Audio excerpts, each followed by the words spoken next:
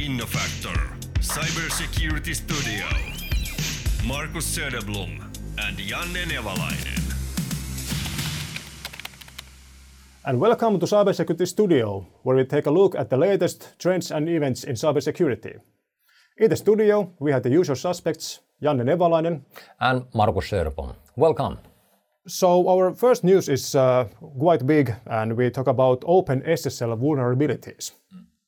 So OpenSSL is widely used to encrypt communication channels and connections which are used, for example, in websites. And also a lot of vendors use OpenSSL. And two vulnerabilities were revealed. And one is stack buffer overflow that could trigger, for example, crashes or lead to remote code execution in target systems. Another can be exploited by attackers, for example, to trigger a denial of service state via a buffer overflow. Right. So quite nasty vulnerabilities. And OpenSSL versions 3.0 to 3.06 are affected. So the older versions are not affected by this. Okay. And the best way to mitigate the threat is to patch the versions to use the latest OpenSSL version 3.07. Yeah, that's a major impact, concerns many organizations around the globe. Huge thing. Okay, but what fun do you have in your bag? Well, my first news is about how crackers have abused an antivirus software to launch a malware. Yeah. So there's a sideload process going on here. So what is this all about? So there was this Chinese cicada hacking group called APT10, which has abused the security software to install a new version of the so-called load info malware against Japanese organizations. And the targeted entities are basically Japanese media groups, diplomatic agencies, government and public sector organizations, and so forth. And according to Kaspersky, the well-known cybersecurity company, they've been following this APT10 groups or operations since 2019. And it seems to be that the group is constantly evolving with their infection tactics. And basically now they came up with their own custom backdoor, the one which I just mentioned, the load info. And in a nutshell, how does the process work? So there's the usual typical phishing usually involved, and how do they try to get a hold of the victim?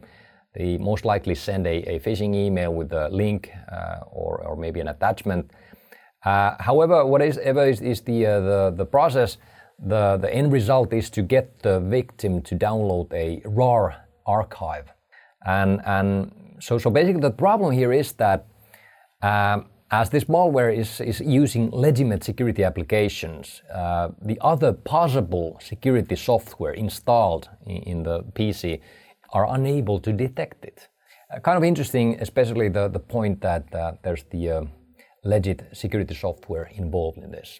Okay, so you can say that the next news is also quite ugly. So Australian health insurance provider Medibank has been breached.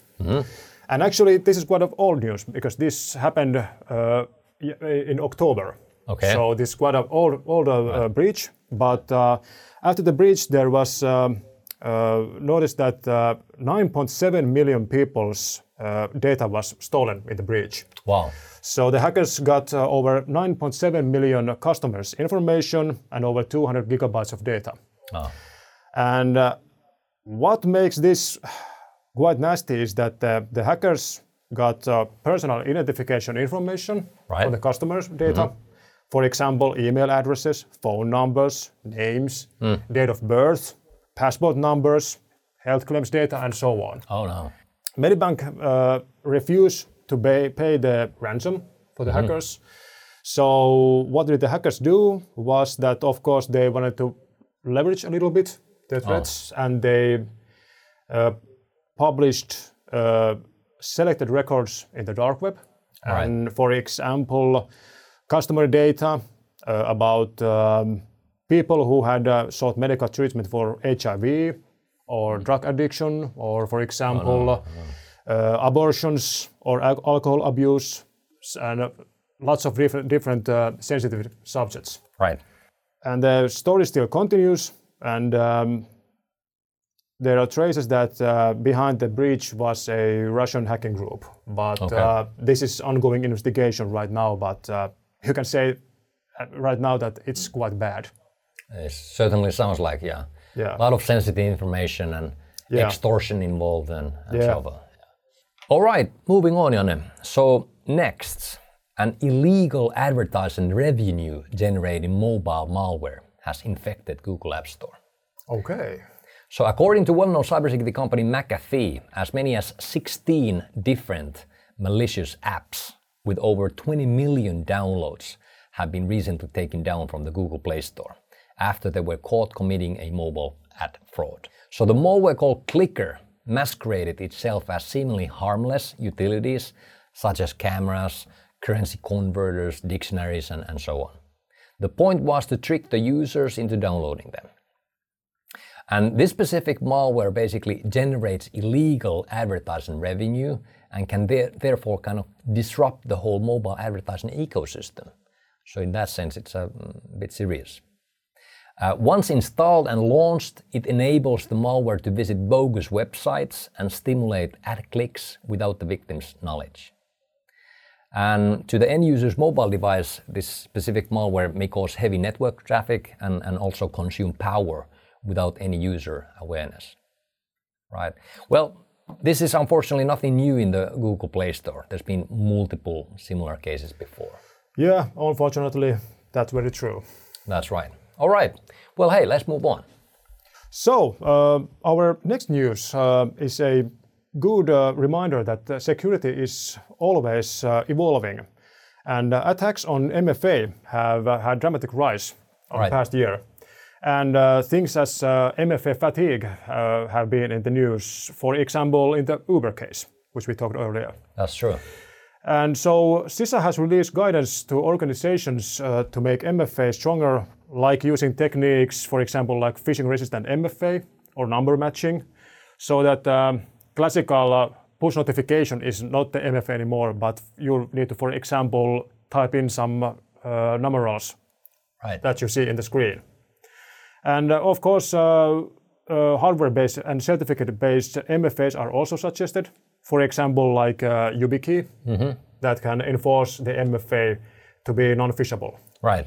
The next news is also based on CISA, as the CISA releases a vulnerability management framework. So the North American Cybersecurity and Infrastructure Security Agency, CISA, has published a guide on stakeholder-specific vulnerability categorization called SSVC methodology. Well, in a concept level, it's a bit similar to CVSS and MITRE frameworks. So maybe some of you guys are already familiar with those frameworks.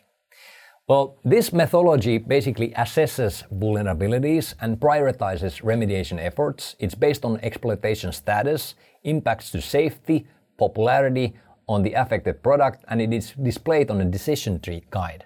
So it basically functions in a way that you can visit the CISA's website, this SSVC website.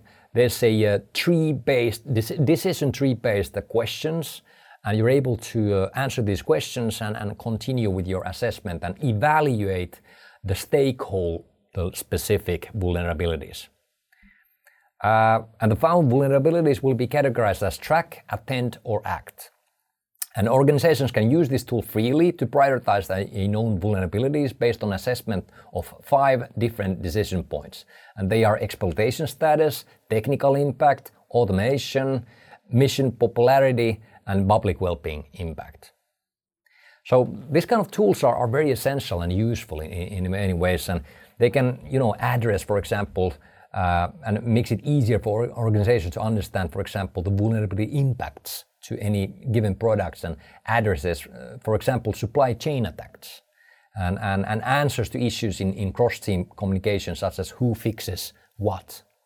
So imagine if, for example, the Colonial Pipeline company would have had these type of tools before the well-known supply chain attack happened back in a few years ago. maybe there would have been make a difference. Okay, but I think we are done. Yeah. But before we go, Marcus, you had some announcement. Well, that's true, Janne. We have an upcoming webinar about security monitoring coming up on 24th of November. So we're going to be basically introducing to various concepts related to current cybersecurity monitoring technologies. So check out more info from our website. But hey, we see you next month. Stay safe. Stay safe. Innofactor, Cybersecurity Studio. Marcus Söderblom and Janne Nevalainen.